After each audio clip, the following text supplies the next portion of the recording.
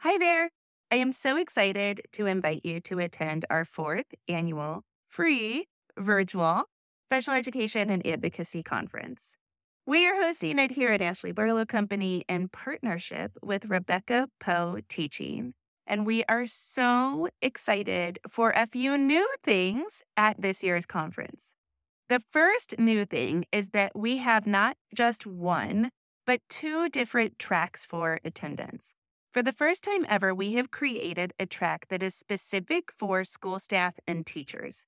We also still have that traditional track that we intend to be really great for parents and caregivers in the IEP arena. So, yes, we have a teacher track and a parent track. On that teacher track, you are going to learn about things like easier data collection, Gestalt language processing, behavior reading, and other super hot topics in special education practice, as well as advocacy. On the teacher and caregiver track, you're going to learn about stress management for caregivers, using adaptive books, something that I have really kind of dove into here at my own house, inclusion advocacy, advocacy strategies, and so much more. That free ticket will give you one pass, one access to one presentation per hour on the track that you choose, either that teacher track or the parent track. Of course, if you are not available on January 19th or January 20th when the conference is taking place, you can buy tickets to access the conference on demand. And those tickets, of course, are available at our website, ashleybarlowco.com/conference/2024. Check out the website for more information about ticketing. This year, we also have something super exciting planned. We have decided to make this a 2-day event. When I partnered with Rebecca Poe Teaching, I told her that I really feel like school districts, disability organizations, and other community organizations need to start providing trainings that are accessible to teachers, related service providers, administrators, parents and caregivers, and other community members that are interested in IEP support. What if we all attended the same training? What if we all learned information about special education practice, curriculum, how to read evaluations, that kind of stuff? About special education advocacy, how we can collaborate more, how we can work together, and even about special education laws. What if we all attended those presentations and we workshopped them together? So together with Rebecca Poe Teaching, I have created the Empowered Workshop Series, and we are excited to bring it to your organization or school in 2024 and beyond. If you are interested in having Rebecca and I bring a workshop to you, you can see a preview of the Empowered Workshops on January 19th, the Friday before our main conference programming. For more information about that, either send me a DM or check out the website, again, ashleybarlowco.com/conference-2024. We hope to see you January 19th and or January 20th, and can't wait to connect with you. Hi, everyone. Welcome to the Ashley Barlow Company podcast. I'm Ashley Barlow, your host. If you are a parent, a teacher, or someone who works at a school, or you're a community member, a volunteer, or a staff member at an organization that supports people with special education plans, a coach, a tutor, or even a grandparent, you're in the right place. Sit back with an ice-cold glass of lemonade, put on your walking shoes and grab some headphones, roll down the windows and cruise. Ready, set, go. Educate, advocate, collaborate. Welcome back to the Special Education Advocacy Podcast with Ashley Barlow. I'm Ashley Barlow, and I'm so happy you're here. Friends, today we're going to shift gears just a little bit. We've talked a lot about content. I've talked about eligibility and evaluations and behavior and inclusion. We've gone kind of nitty-gritty into the parts of the IEP. We've talked a lot about special education. Today I want to talk about something that is closely related to special education, but isn't nitty-gritty. I want to talk about the overwhelm.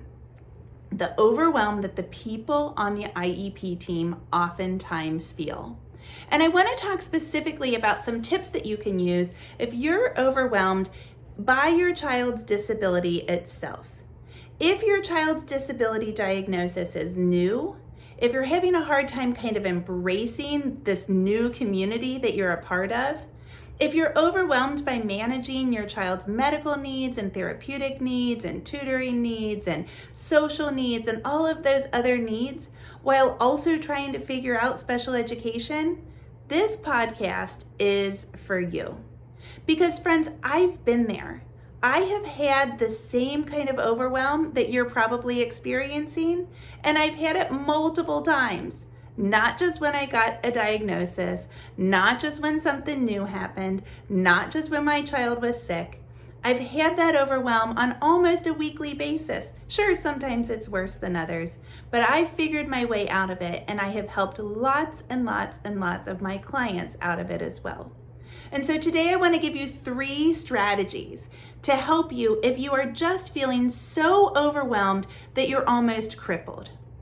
And this is kind of an example of the way that people come into my office. I want to tell you a little bit about the way people come into my office when I think, okay, we need to get them out of overwhelm before we can really dive into the content.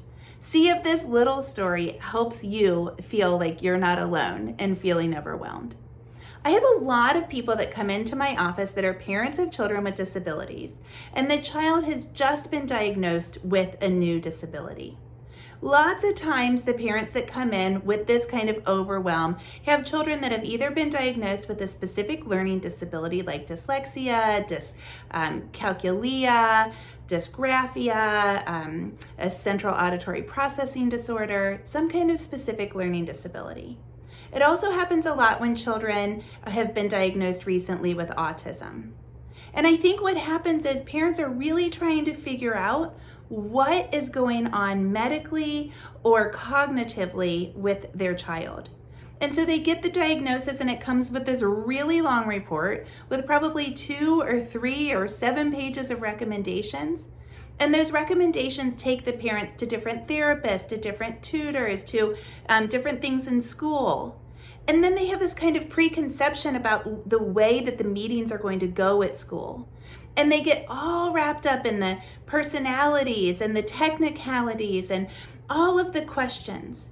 And all of a sudden, those things kind of crash in on people, and they get so overwhelmed that they're almost crippled. And people say to me, Ashley, I don't know where to start. And that's when I know that what we have to do is we have to look at the overwhelm, because they're so crippled with that kind of barrage of information that they're getting that they really can't start on the advocacy part. And friends, the thing that I want for you to understand is that's okay. The first thing they have to do is understand it, to see it, to know it, to feel it, and to say, okay, I got to get through this overwhelm so that I can take some action, so that I can do something. It's really important to be proactive as a member of an IEP team, but you aren't going to be proactive and you aren't going to be your best you if you are overwhelmed. So I've got 3 tips to help you, and I hope that they really are helpful. The first thing that I want for you to understand is that the disability that your child has been diagnosed with should not define your child. However, it is extremely important that you embrace the community, you embrace the diagnosis, you embrace the disability. So I want for you to understand that that disability does not define your child. The fact that your child has been recently diagnosed with something, with dyslexia, with dysgraphia, with autism, with Down syndrome, the fact that your child had a medical event that left your child with some kind of cognitive impairment, whatever that is, that does not define your child. I have a little guy that has Down syndrome. And when I see him, sure, I see his beautiful almond-shaped eyes. I see his flat nose. I hear his flat, noisy feet. But do I look in his hand to see that the crease inside of his hand looks different than his brother's and his dad's and mine? No. Do I look at his ears and say, "Ma, your ears are low on your head and they're tilted back a little bit"? No. Do I listen for his heart every single day and think, I wonder if you've developed some kind of heart condition? Absolutely not. I do parent him with a heightened sense of awareness. He does have some medical concerns. I do actually listen to him when he sleeps a whole lot. But does that define him? No. Down syndrome doesn't define him. In fact, when I think about Jack, I think about probably first his crazy blonde hair that he doesn't let us brush. I think about swimming. I think about all the weird stuff he likes, and stuff is a proper noun at our house. He calls it his stuff. And Jack likes to gather up the weirdest stuff. He likes ropes and boats and garden gloves. He really likes moles. He likes Hot Wheels tracks, and particularly the connectors for Hot Wheels tracks. He just likes stuff, and he puts them all in this bag that's his blue bag. That's his favorite stuff collector. That's the kind of stuff I think about. I don't think about Down syndrome when I think about my little guy. Now, I do absolutely embrace the Down syndrome community and Jack's diagnosis all in and of itself. Down syndrome is a part of Jack, but it does not define Jack. And no matter what your child's disability is, it is a part of your child. It's something else to love, but it certainly does not define your child. And so when you're deciding whether or not to cut the crust off of the peanut butter and jelly, you don't have to think, well, my child's dyslexic, and so my child probably wants the crust on. Or when you're trying to decide whether or not to go ahead and buy the Xbox, or to upgrade the phone, or to get the new headphones, you probably are not thinking, well, my child has central auditory processing disorder, and so I better not buy the Xbox. Those things don't define our children, and they don't help us when we're making day-to-day decisions about our children. However, if we embrace the diagnosis, if we take the time and we really think about what that diagnosis looks like, we will be more successful because we will be coping with it, and we will be showing our children how to cope with it themselves. When our children see us cope, our children actually become better self-advocates. They see you ask for what they need, and then as they age and mature and come to terms with their profiles themselves, they actually can become good self-advocates themselves. They can start to ask for the things that they need. They can start to explain the way that their bodies work and what their needs are and what their desires are. And that is the goal. That kind of independence is the goal. So the disability does not define your child. However, the more that you embrace the disability in the community, the better off you will be. Now, that embracing is going to take time, friends. I'll tell you a little story. So when my child was 8 weeks old, when Jack was 8 weeks old, we went on vacation with 3 other couples. And one of the other couples had a baby that was born 2 hours after Jack. I was in a race with my friend Janine to have our babies. And we actually had another friend that was due right around the same time, and she had her baby early. And so we were in this race to see who was going to have their baby first. And I had my baby 2 hours ahead of Janine. So there were 2 babies there that were 8 weeks old. And I remember one day my husband said, why don't you let me take the baby and you stay down here on the beach alone? Everybody's going to go back up to take their showers before dinner. And he came down about an hour later and said, I just wanted to make sure you were okay. And I said, yeah, you know what? I'm just kind of having a moment. I was kind of talking to the water. I was watching the waves come in and out, and I was thinking about kind of all things Down syndrome. I was coping with our diagnosis. It was still very, very new, and I was taking some time to be grateful for the health that my baby had, to be grateful for all of the support that we had, for the friends that were on that trip, and also to grieve the baby that I thought I was having, that I at that time didn't think Jack was going to turn out to be. He's really had a life that's very similar to the life that I dreamed about when he was in utero, but at that time I didn't know that. So I took some time to grieve, and I took some time to celebrate and to really sit in gratitude. And I continued to do that. I had probably done it before that, but that was kind of a momentous moment for me in realizing that it's important to take time to get to that embracing. It's important to really stop and think, what do I need in order to embrace my child's disability? It's not going to come all at once. My son is 10 years old, and I'm definitely still embracing different parts of his profile. And every little hit that happens seems like it takes another second to come to terms with. And that's absolutely okay. So the disability does not define your child, but embracing the community and embracing the disability certainly does help. Tip number 2, I don't want for you to feel like you have to do everything at once. So most of the time when you get a new diagnosis, you get a really long report from some kind of professional. It might be an educational psychologist, it might be a social worker, it might be a doctor. And this report will have lots of recommendations in it, including places to go and people to talk to and things to advocate for at school. And then you might find this ginormous community. So, if your child has Down syndrome like mine, oh my gosh, is the Down syndrome community active. There's 4 different national groups, and there's local affiliates, and there are private organizations that help children with disabilities become integrated into their communities. There's dance classes, and there's music classes, and there's horseback riding lessons, and there's aquatic therapy, and oh my gosh, can it ever get overwhelming? And then you also might feel this real strong fire to change things. I want to do government advocacy, or I want to talk to a person at a company about employment. And you really start to get overwhelmed because there's so much to do. There are so many opportunities to be involved. There is so much to learn about your child.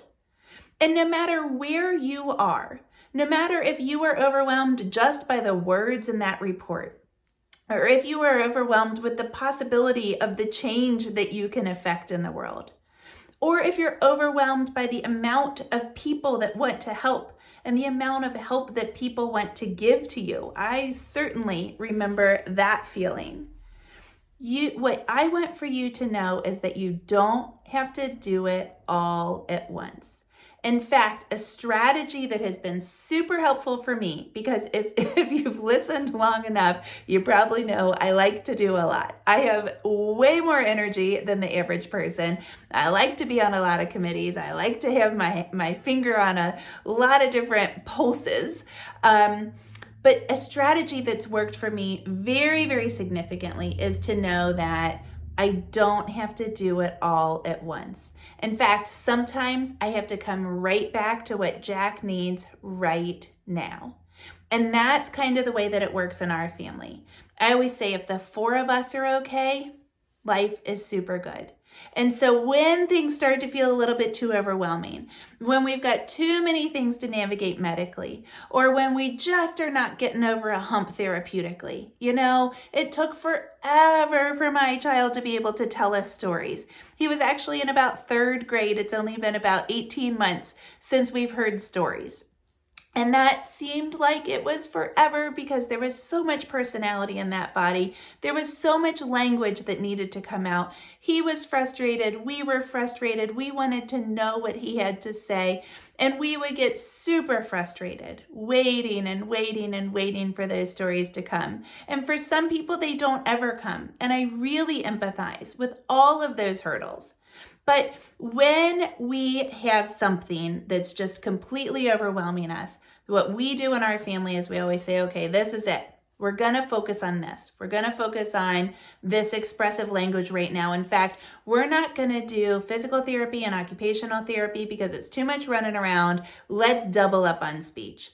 And you know what? I don't have to go to that conference this year because we've got this behavior thing going on. Or things at school were just so crazy last year. I need a year where we're not doing fill in the blank. So sometimes what you have to do is you just have to prioritize and realize I'm not doing it all. Now, one thing that I want to give you a license to do that I have freed a lot of people from is the community. While I think it is super helpful to embrace the community, Some people feel like they get in a community of people, whether it's parents or other teachers or other therapists that work with children in similar communities. So if you have a child with autism and you join a local autism parent group, sometimes people feel like being a part of that group is almost debilitating because they feel like, now we have to do the pumpkin patch with the other parents that are in the autism group. And we have to go to the Christmas party and we have to go to the summer picnic and we have to do all of the therapies and all of those things. And I've had to say to so many parents, no, you don't. If you want to do it and if it fuels you and if it fills you with joy, kind of like the Marie Kondo strategy towards raising a child with a disability, great. That's what those communities are for. I've been on the board of a nonprofit that serves the disability community, and I certainly know that for that particular organization, the goal was not to have every single parent come to every single program or every single parent education piece. The goal was to be there for parents when they needed it, to be there for self-advocates, for the children that had the disability or the adults when they needed it, to try to offer as many different offerings to hit people's interest sets. And I think that's a huge thing when you realize, I don't have to go to that OT program because the cooking program is much more interesting to us. I think we'll just focus on cooking right now. So remember, friends, that you don't have to do it all. And there are going to be time periods where some things are just more important. Some things are going to take precedent.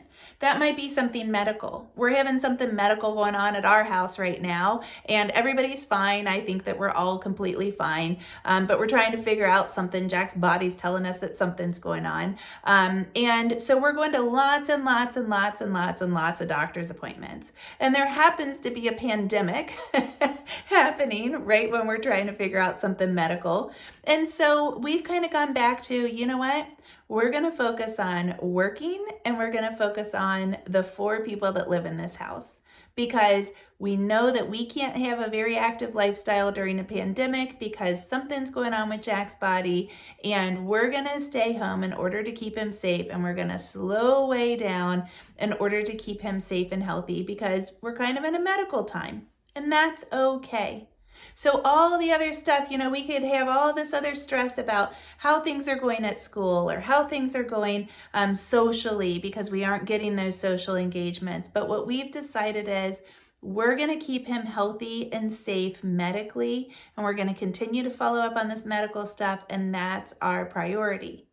And that has helped us so much because every once in a while we want to lean in. We want to say, this school thing's really stressful. Nope, we're not going to do the school thing right now because our priority is keeping our child healthy medically and figuring out whatever this medical thing is that we're trying to figure out. And that's been a really good strategy, and we have to keep each other accountable on it every once in a while when we want to go down some other path of stress. Sometimes you'll get really passionate about something. So I got really excited about the ABLE Act when the ABLE Act was still in the federal advocacy need stage, when the bill was still pending at the federal level. It took 8 years to get the ABLE Act through the federal government. And for the last, I think, probably 3 years, I was really excited about getting the ABLE Act passed. And so I spent a lot of time working with national organizations and advocacy things, time spent in conference calls with disability organizations, time spent writing letters and doing social media campaigns and going to meet with my congressmen, time spent traveling to and from Washington, D.C. for meetings and for conferences. I really learned a lot about government advocacy and doing that. And I was very passionate about it, but it was extremely time consuming. So there were other things that we weren't doing because I was really excited about government advocacy at that time. And I'm absolutely certain that there will be more issues that come up that will excite me, and we'll go into another kind of government advocacy heavy time period in our lives. And so there's going to be stuff that's going to fire you up that you're going to want to change. You're going to have school times. You're going to have medical times. You're going to have therapeutic times. And that's okay, but I want for you to know this tip number 2 is you don't have to do them all at the same time. You can pick and choose. You can prioritize things at different times.